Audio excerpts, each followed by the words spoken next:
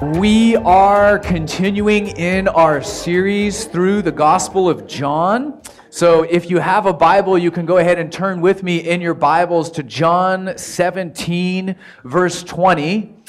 John 17, verse 20, and we'll pick up there in a moment.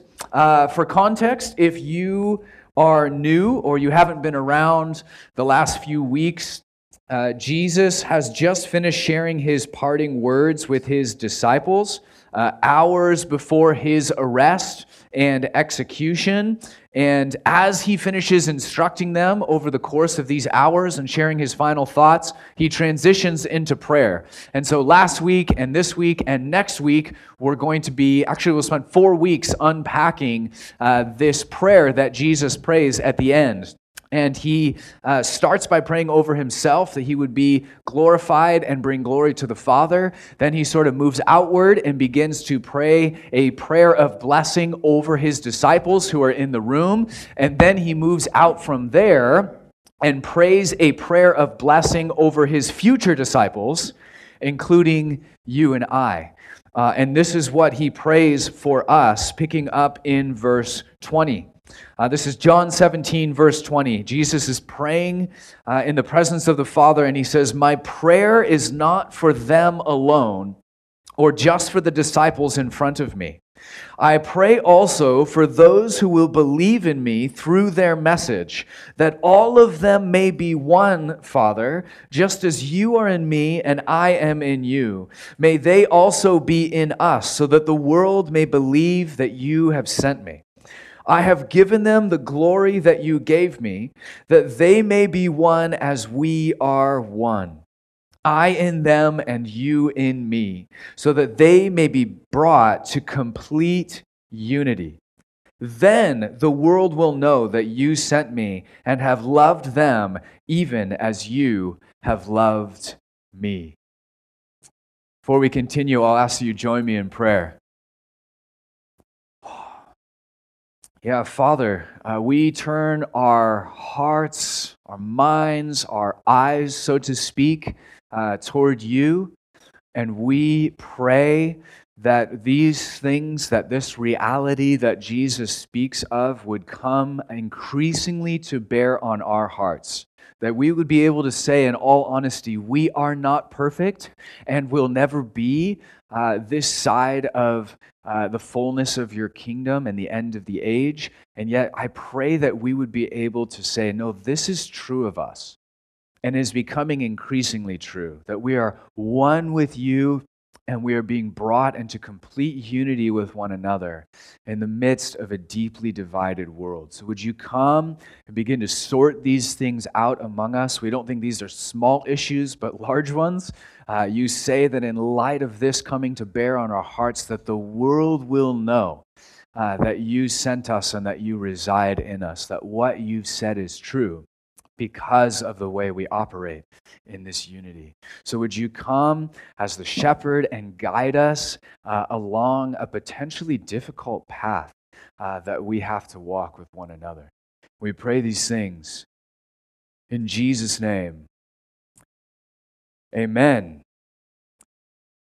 In the 1970s, a man named Leslie Newbegin was returning to the Western world after 40 years in India.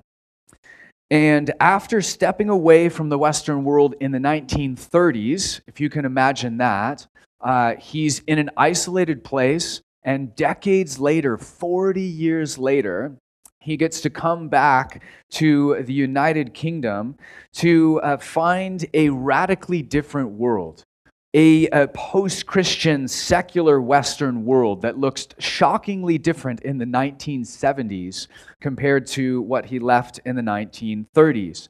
And from his outside perspective, he was able to speak with wonderful clarity about the change that had taken place. Those who had been there maybe didn't notice all of the slow incremental changes, but he could say, this is how it was, this is how it is, and not only that, but this is where I see things headed based on what I'm seeing. And one of the many things that he predicted was that in the new secular Western world, people would turn to politics as a replacement for religion. What he said was that human beings will maintain that same need for meaning and purpose and identity. We will have the same desire to see the kingdom of God come, but in a secular world, he saw that people had been stripped of their identity in Christ, and they had lost their concept of the kingdom of God.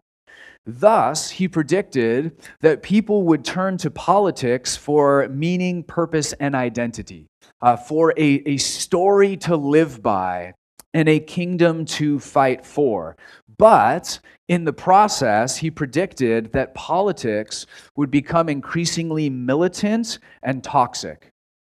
He predicted that the secular West would turn to politics as an idol to fill the void, but in the process, politics would begin to eat us alive.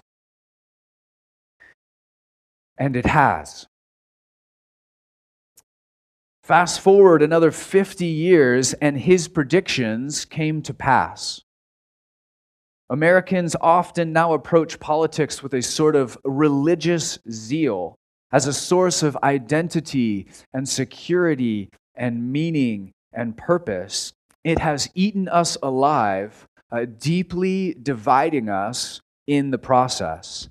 The culture went from polite disagreements to entrenched disagreements to I can't be in the same room with someone from the opposite political party. We have now rioting before and after our elections. Our presidential debates have devolved into petty insults. And we're now at the point where we're so angry that we're ready to storm the Capitol building and kill our political enemies if we have to, because we have this sense that everything is riding on this. It's part of my identity. I have to have things go this way. Our country is bitterly divided, and everybody knows it. Even our foreign enemies know how divided we are, and they delight in fanning the flames of that division. Our politics, as predicted, have turned fanatical, militant, toxic, and as just one snapshot of how divided we are, historically in America, sadly, large portions of the American population had an issue with interracial marriage, like the one that my wife and I entered into. The good news is that over the last 100 years, we've seen those numbers steadily decline into what is now a very small minority of people that have a problem with interracial marriage. But during that same time period, we've seen the steady increase in people who have a problem with interpolitical marriage. Isn't that interesting? In other words, I would say, oh yeah, I have no problem with my son or my daughter marrying someone from a different ethnicity so long as they're Republican or a Democrat, or you fill in the blank. We continue to be divided.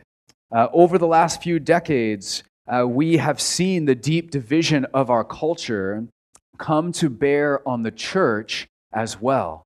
We are not immune to the toxicity or the divisiveness that we see out there.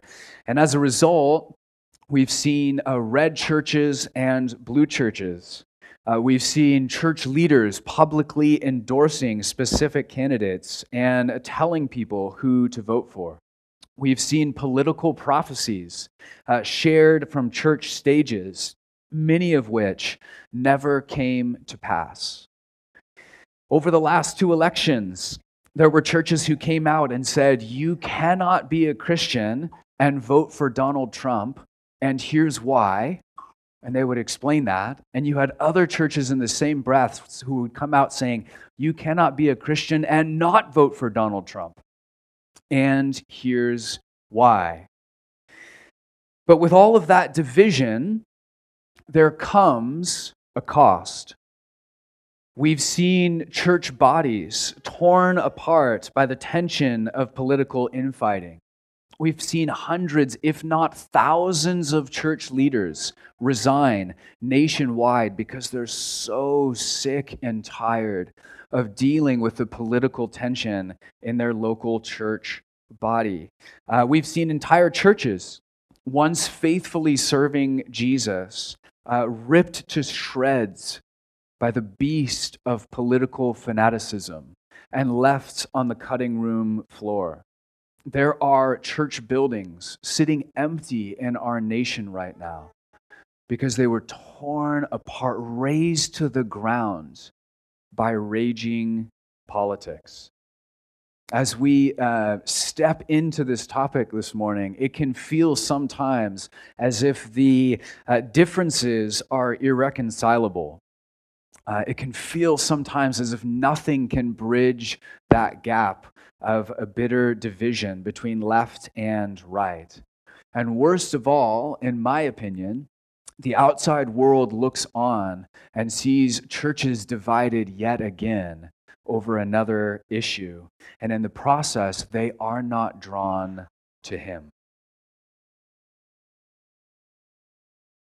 But it's in that context that Jesus prays for us to be one in radical unity, just as He and the Father are one.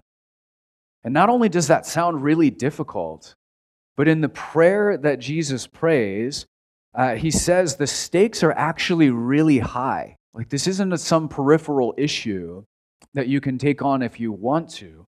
He says the stakes are really high. It's actually a result of your radical unity that the world will know that Jesus is telling the truth.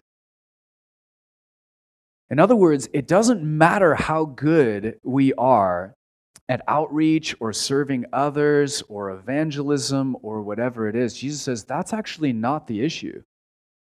The thing that's going to draw the outside world to me is the radical unity that they see in you. That's only possible because of me. And before we write that off as impossible, we have to start by acknowledging that it's already happened with clarity in the early church. If you rewind back to the first century, you will find a world deeply divided between Jew and Gentile. And those categories are a little foreign to us, but they had different ethnic backgrounds, yes, but even more than that, they had different cultures, different worldviews, and polar opposite ideas about how the world ought to be run from a political standpoint. As a result, they hated each other. They wouldn't eat together. They wouldn't talk to each other. They wouldn't associate with one another. They would not intermarry. Sound familiar? But as the gospel rippled out across the Western world and the Holy Spirit was poured out on the church, Jew and Gentile for the first time stepped into loving relationship together in a way that was impossible outside of Jesus, in a way that was not happening in any other context anywhere in the ancient world. And as a result, the world noticed. People were curious. They looked in on the church and said, what is happening in this place that Jew and Gentile can now eat together? That Jew and Gentile can now worship together? That they serve the same God, that they love one another, that they want to be together in the same place at the same time. And the world was drawn in. What business do zealots and tax collectors have worshiping the same God, walking hand in hand as friends? But that's exactly what Jesus said would happen.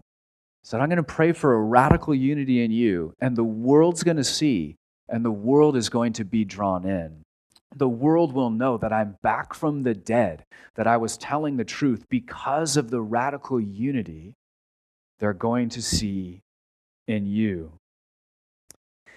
So that leaves us with a massive looming question this morning. Is that possible for us? Is what happened to Jew and Gentile in the first century attainable? How do we practically navigate the toxic world of political disunity and come to a place of radical unity in the midst of our divided culture? That's the question we have to wrestle with. Assuming that we even want this, assuming that we hear that prayer Jesus is praying over us and we say, yeah, I think I want to chase that down. Where do we even start? What do we do? How do we go about that? How do we begin to experience what Jew and Gentile experienced in the first century? A few thoughts, if you're taking notes. The first is that you need to place your biblical identity over your political identity. Secular culture is fanatical about politics because it's lost Christ. But you haven't. You have an identity in Him that is deeper than anything else, that transcends any political party or preference. All of that other stuff is secondary, is tertiary, which is why the scriptures say, hey, there is no longer Jew or Gentile, male or female, slave or free. And what we have to grasp is that all of those things were crucial identity markers before Jesus came. That is who you are. Not so in Christ. After Jesus, on the other side of the cross and resurrection, as you step into Christ, those things don't define you anymore. Notice that they're still true. I'm still a female, Gentile, whatever it is, but that's no longer my identity. That's what the scripture is saying. So in the same way, we could say, hey, there's no longer Democrat or Republican, Green Party or Libertarian, or whatever else. No, that's no longer your identity. You now belong to something that is transcendent. Scriptures say all are in Christ, and Christ is in all. And so that other stuff begins to fade in importance. You cannot afford to elevate your political identity over your identity in Christ. That's one form of what the scriptures would call idolatry. If you ever get to the point where you say, I'm a Republican first, and then a follower of Jesus, or I'm a Democrat first, and then a follower of Jesus, you've stepped over that line. The scriptures will say, hey, you need to readjust, you need to repent, you need to come back and sort those things out. Put the horse before the cart. I think Jesus would say, hey, anyone who's not willing to forsake their political identity and put that in the back seat for my sake is not worthy of me. So come and follow me in that order. In the first century, we would say, hey, you are not a Jew who happens to be a follower of Jesus. You are a follower of Jesus who happens to be Jewish. Do you see the difference? Maybe. Number 2, recognize that you have more in common than you have in contrast. If you are standing face to face with a genuine follower of Jesus, the scriptures say you have one Father, one Spirit, one adoption into one family, one Savior, one baptism, one cross, one body, and one shared destiny. We could go on and on. There are 100 crucial truths that you now share with anyone else on the planet. You've been cleansed by the same blood. You've been made a new creation by the same resurrection. You are brothers and sisters of the same Father. And that has to matter more than your disagreement over whatever the fleeting hot political topic of the day happens to be. Because it'll pass and there'll be another one and then another one after that. You have more in common than you do in contrast. Number 3, put others above yourselves. And I mean that inside the church and outside of the church. I can genuinely say I care more about you guys who are sitting here this morning than I do about voting to begin with.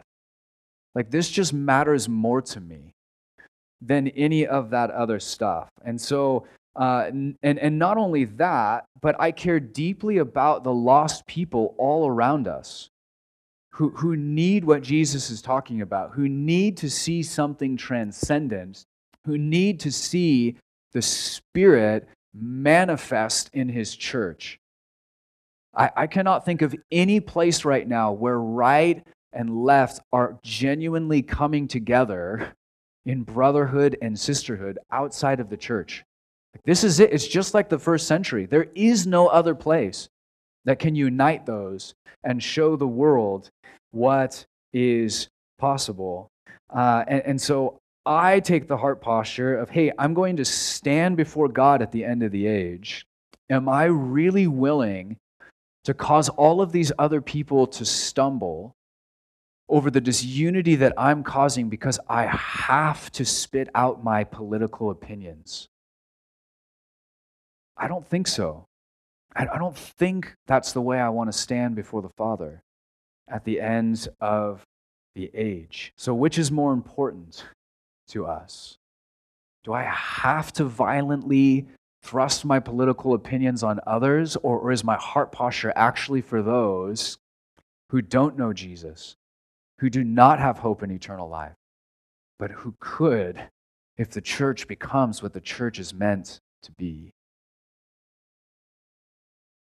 Number 4, if you vote, choose your candidate or party for biblical reasons, not cultural ones. Historically, throughout the ages, the church has cared for the poor and the orphan and the widow. They've cared for creation and the world that God has entrusted to us. They've cared for women and unborn children. They've cared for biblical marriage and sexual purity. They've worked toward a wise and just society. But the tragic thing about politics is that our kingdom values have been split in half. And half have been adopted by the left, and half have been adopted by the right. Which is why you have churches who will say, hey, if you're a Christian, you have to vote this way. Or if you're a Christian, you have to vote that way. Because they're latching on to specific kingdom values that they see in one party or another. As a disciple, you should be able to recognize the ways in which our kingdom values have been compromised and split in half. Half have been claimed by the left, half have been claimed by the right. So if you vote for the left, it should be for biblical reasons.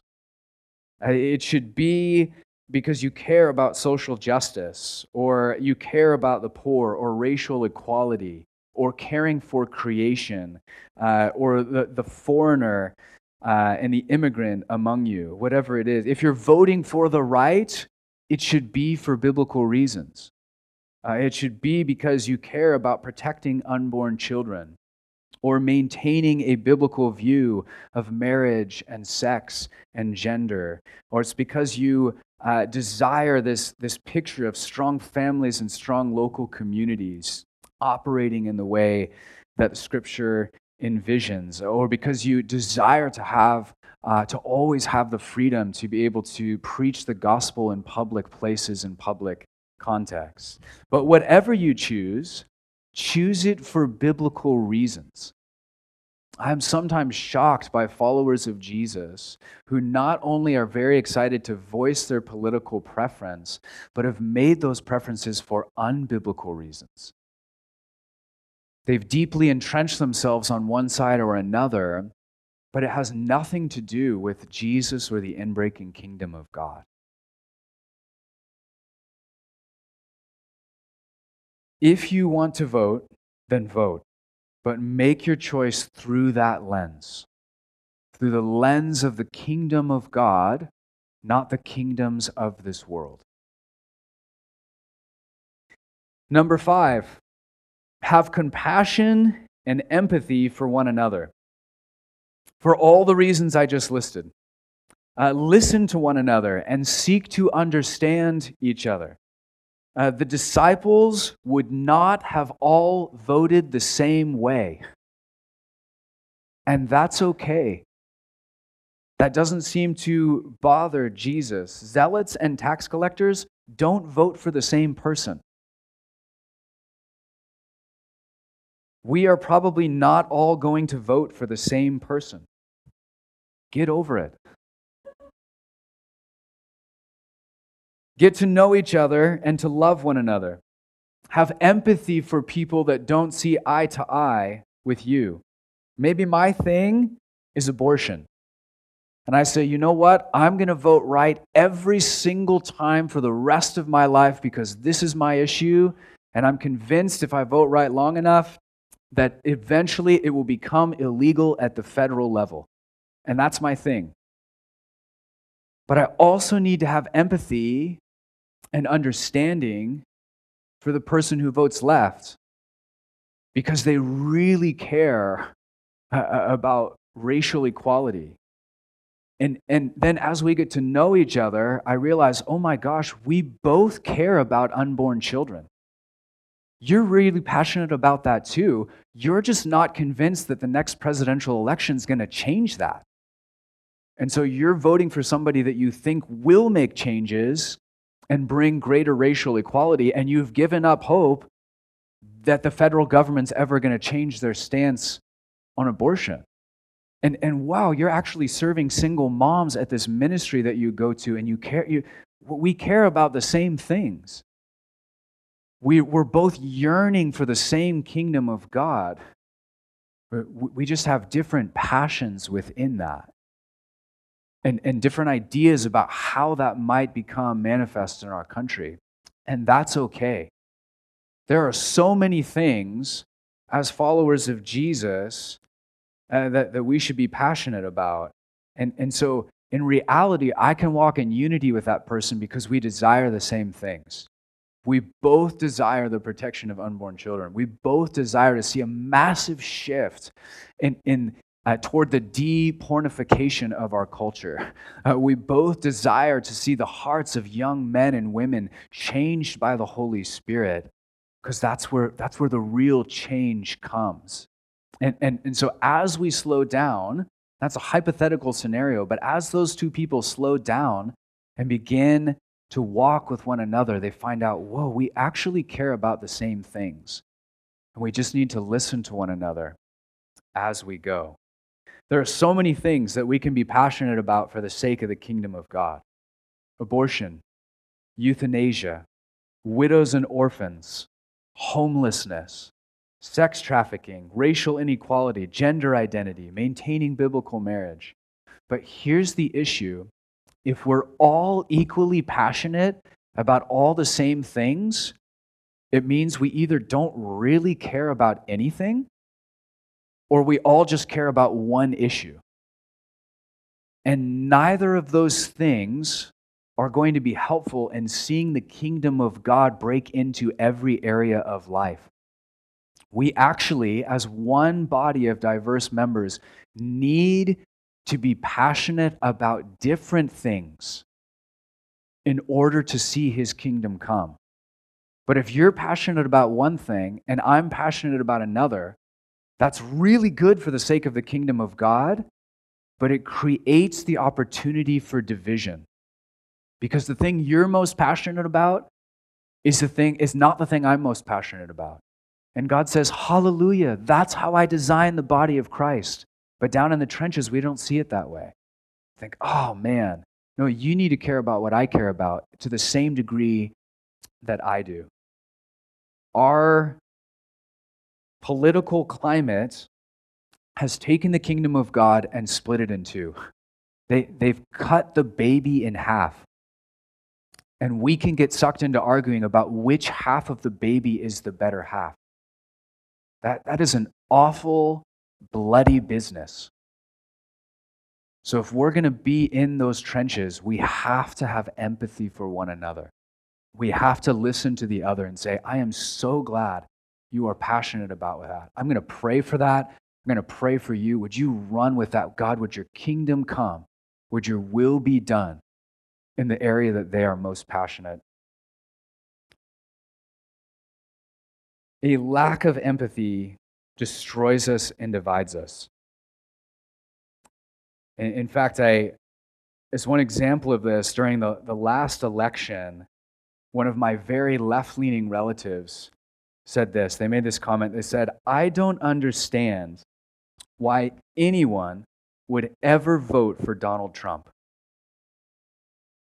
And they said that, and it just struck a chord in me. And I just thought, oh man, like you don't understand why anyone would ever vote for a different political party than you.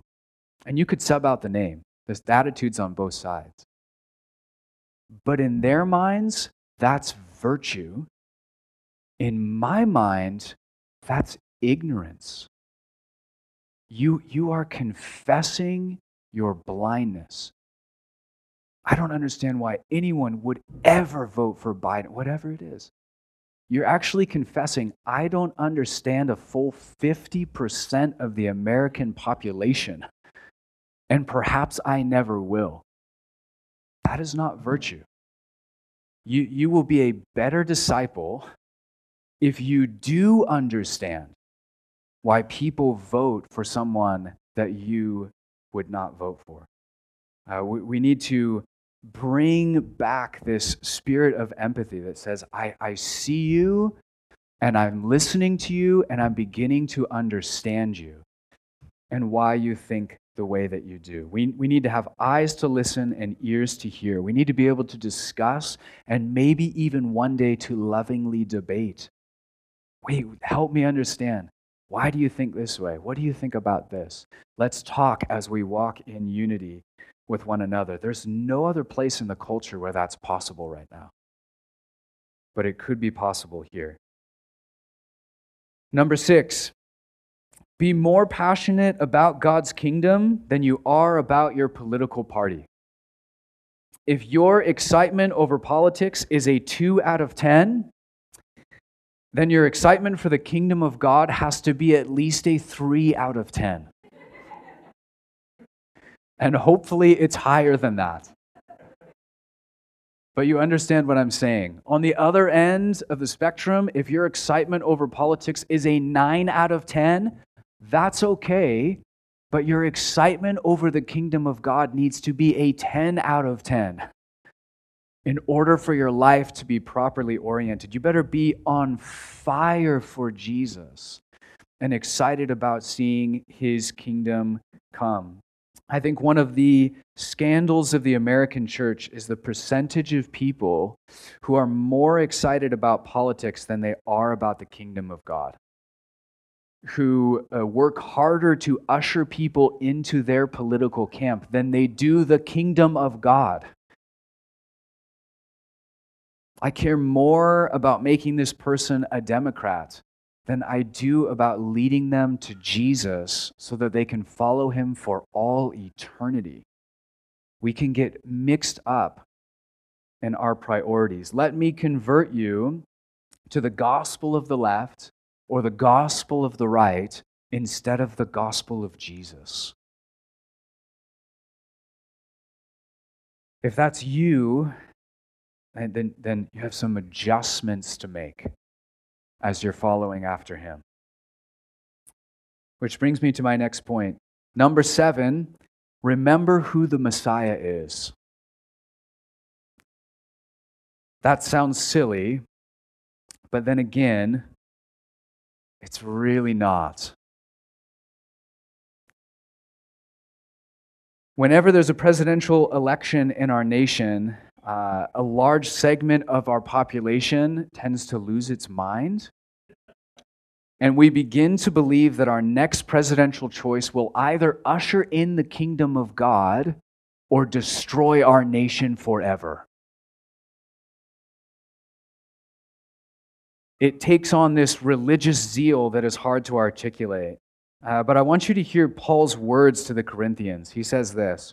He says, I appeal to you, brothers and sisters, in the name of our Lord Jesus Christ, that all of you agree with one another in what you say, and that there be no divisions among you, but that you be perfectly united in mind and thought. And that's not because you all vote the same way, okay? That's not what he's talking about. My brothers and sisters, some of you from Chloe's household have informed me that there are quarrels among you. What I mean is this: one of you says, I follow Paul. Another, I follow Apollos, and another, I follow Cephas, and still another, I follow Christ. Is Christ divided? Was Paul crucified for you? Were you baptized in the name of Paul? And man, for me, never is this more true than when elections hit. I just want to say, really?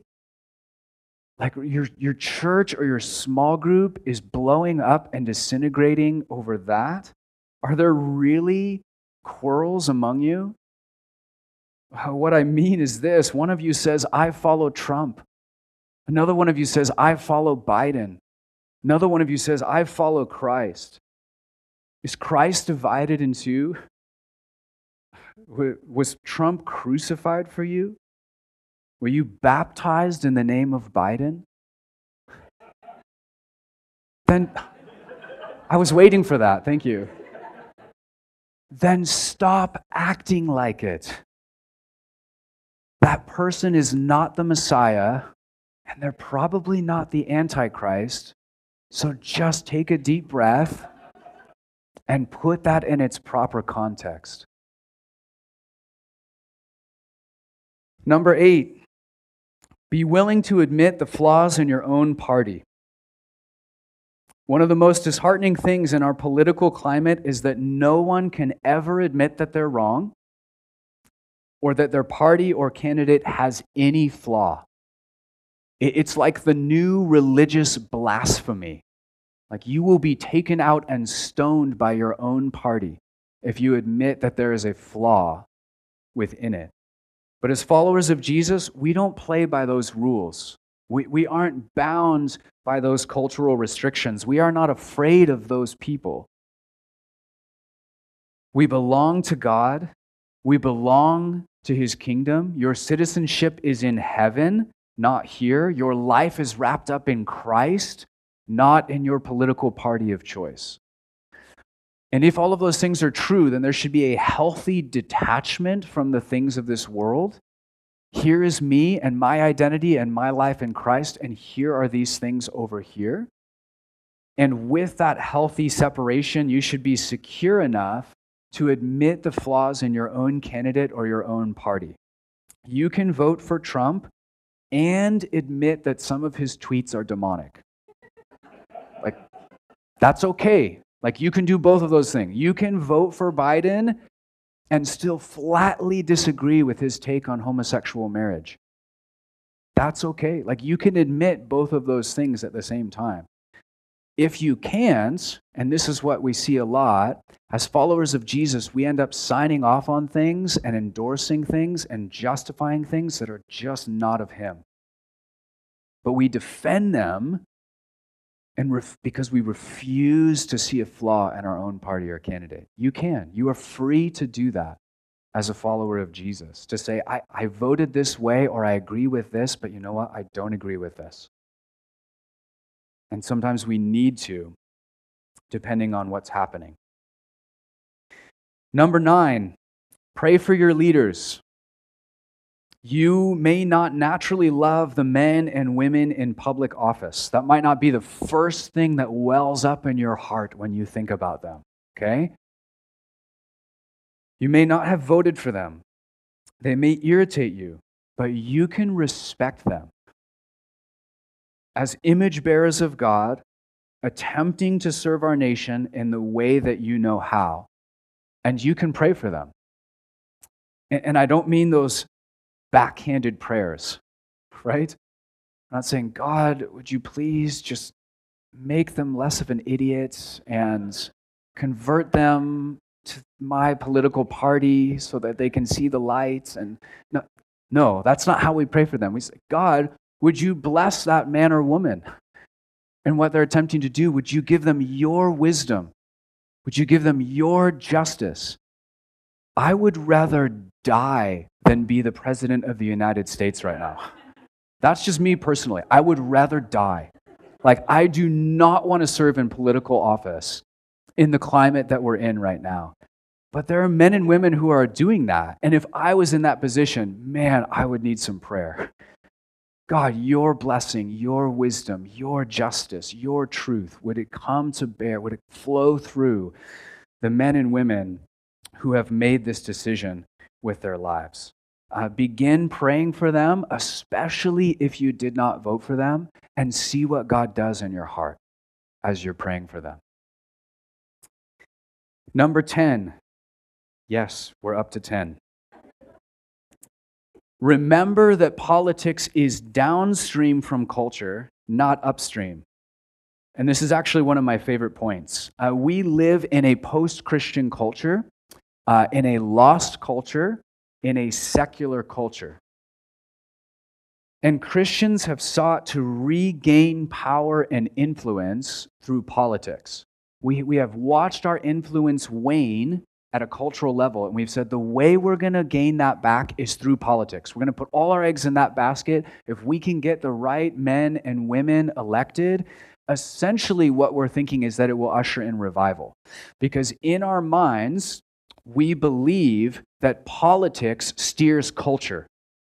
And if that's the steering wheel, then we're all going to fight to the death over the steering wheel. Who's behind the wheel? Who's in the Oval Office? The sad reality is that politics does not steer culture. Culture steers politics. Politics is downstream from culture, not upstream. And we've had some wonderful followers of Jesus, men and women, elected to Congress and other places, who slowly over time have come to that sad conclusion. I wish that were not true. I wish we could elect Jesus followers into office and that the culture would change as a result. But when they get there, they realize, oh my gosh, my job is to take the culture as it is and put it into law. To serve culture where it's at. I don't have the power to change that culture, but we think that they do. And that's one of the reasons we fight so violently over politics, is because we want to see is the culture change. What we want to see is revival. And the men and women who are sitting in Congress and in other places would say, it's not going to work. This is not how we're going to change the culture. Culture changes at the grassroots level, from the ground up, not the top down. And that's good news for us, and that's bad news for us. The good news is that the means to cultural change is us. That churches bringing people to Jesus, seeing people flooded and transformed by the Spirit of God and become disciples, is actually the way that culture changes. So we matter, and what we're doing matters, perhaps more than who's in office at any given point in time. And that's really good news for us because we matter and this matters. But it's also bad news because it's a lot harder. Making disciples in the trenches as a means of cultural change takes a lot longer, and it's a lot harder than saying, oh, can't we just get the right man or the right woman into that spot as the silver bullet that will just change? And the men and women there are saying, I'm sorry, this is not how it works. I've now been put here to take culture as it is and interpret that and to serve it. So we are to go and make disciples, as Jesus told us to make disciples. And if we're committed to the business of doing that, I promise you the culture will change. As thousands of people, of disciples, are making thousands of more disciples, we will see cultural change. But in the meantime, we don't need to fight quite so belligerently over our politics because it doesn't actually have the cultural influence we assumed it had. The sad irony is that many of those churches that were blown apart by political disagreements not only failed to influence a single vote to the right or the left, but they also blew up the very vehicle for cultural change that God had entrusted to them. They got it wrong. They put their eggs in the wrong basket and destroyed the mechanism for cultural change that was in their midst. I think we can get so wrapped up in those things, and God's saying, hey, that's not how I'm going to bring about revival. That will not be the means for transforming the culture. And finally, number 11, this is the last one, I promise. Remember that Jesus offended both the left and the right. If I haven't offended you already this morning, this is my chance. If Jesus were alive right now in America, I honestly couldn't tell you if he would vote or not, and I honestly couldn't tell you who he would vote for. But I'm confident of this. He would offend the right and he would offend the left. Because Jesus is offensive. And when we open the pages of Scripture, what we don't always realize is that they had a right and they had a left. They had people who politically think just like they do today.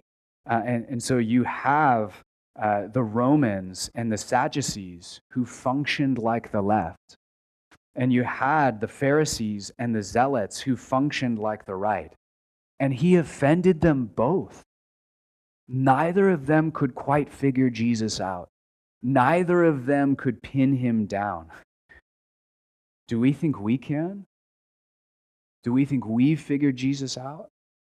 Do we think we can pin him down? We go into the voting booth and we see two options. It's very black and white. There's the left and there's the right. And we say, okay, I have to choose one of those. Jesus, who should I choose? Who would you vote for? It just feels very A or B, black or white. That's not what we see in the Gospels. And in fact, I would argue that Jesus was actually asked who he would vote for. Jesus, is it right to pay taxes to Caesar or not? That's pretty black and white in my mind. That's them saying, Jesus, who would you vote for? Would you vote for the Romans and the Sadducees and the left? Or would you vote for the Zealots and the Pharisees and the right? It's black and white, Jesus. Here's your ballot. Make your choice.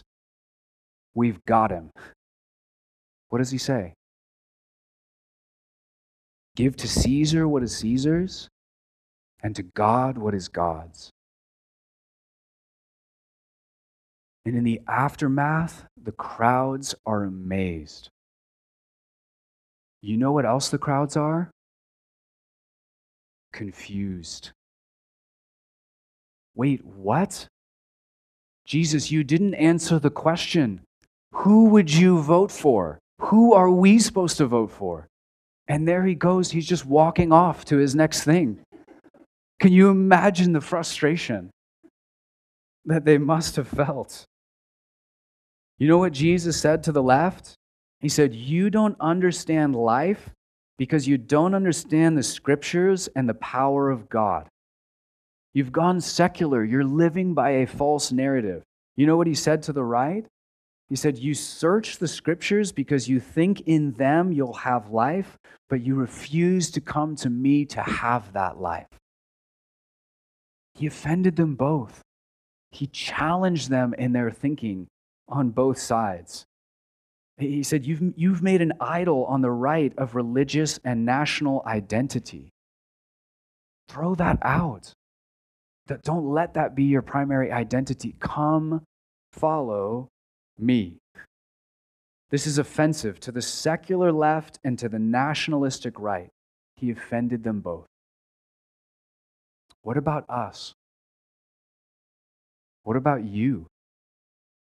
Are you willing to risk offending the left and the right as you follow after Jesus?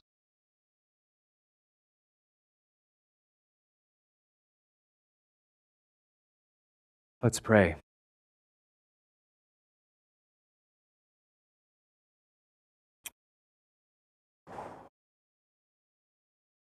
Jesus, our prayer this morning is simple, and it's a prayer you already prayed. Our prayer is that you would make us one, just as you and the Father are one. And Lord, in this context, in this moment, I'm sure we would love to lift up other forms of unity to chase after and to sort of ignore this topic of political unity and to sweep it under the rug and to stay entrenched in our places. But Lord, I am challenged in this. We are challenged in this. And my goodness, what an opportunity we have before us. As we look out on a culture where Jew and Gentile will not talk to each other, where Jew and Gentile increasingly will not intermarry or even enter into dialogue with one another. Lord, may the church filled with your Spirit be different. Would we be marked by your love? Would we be marked by your identity? Would we be marked by a singular mind that goes after the kingdom of God? So now seek first the kingdom of God. Would that just be our beating heart? God, give us empathy for those who don't think like us, who might have different ideas about how the kingdom of God will work itself out politically. God, may we have patience for one another, eyes to see, ears to hear. And Lord, would you glorify yourself in this place by the way that we walk. Would your kingdom come? Would your will be done on earth as it is in heaven?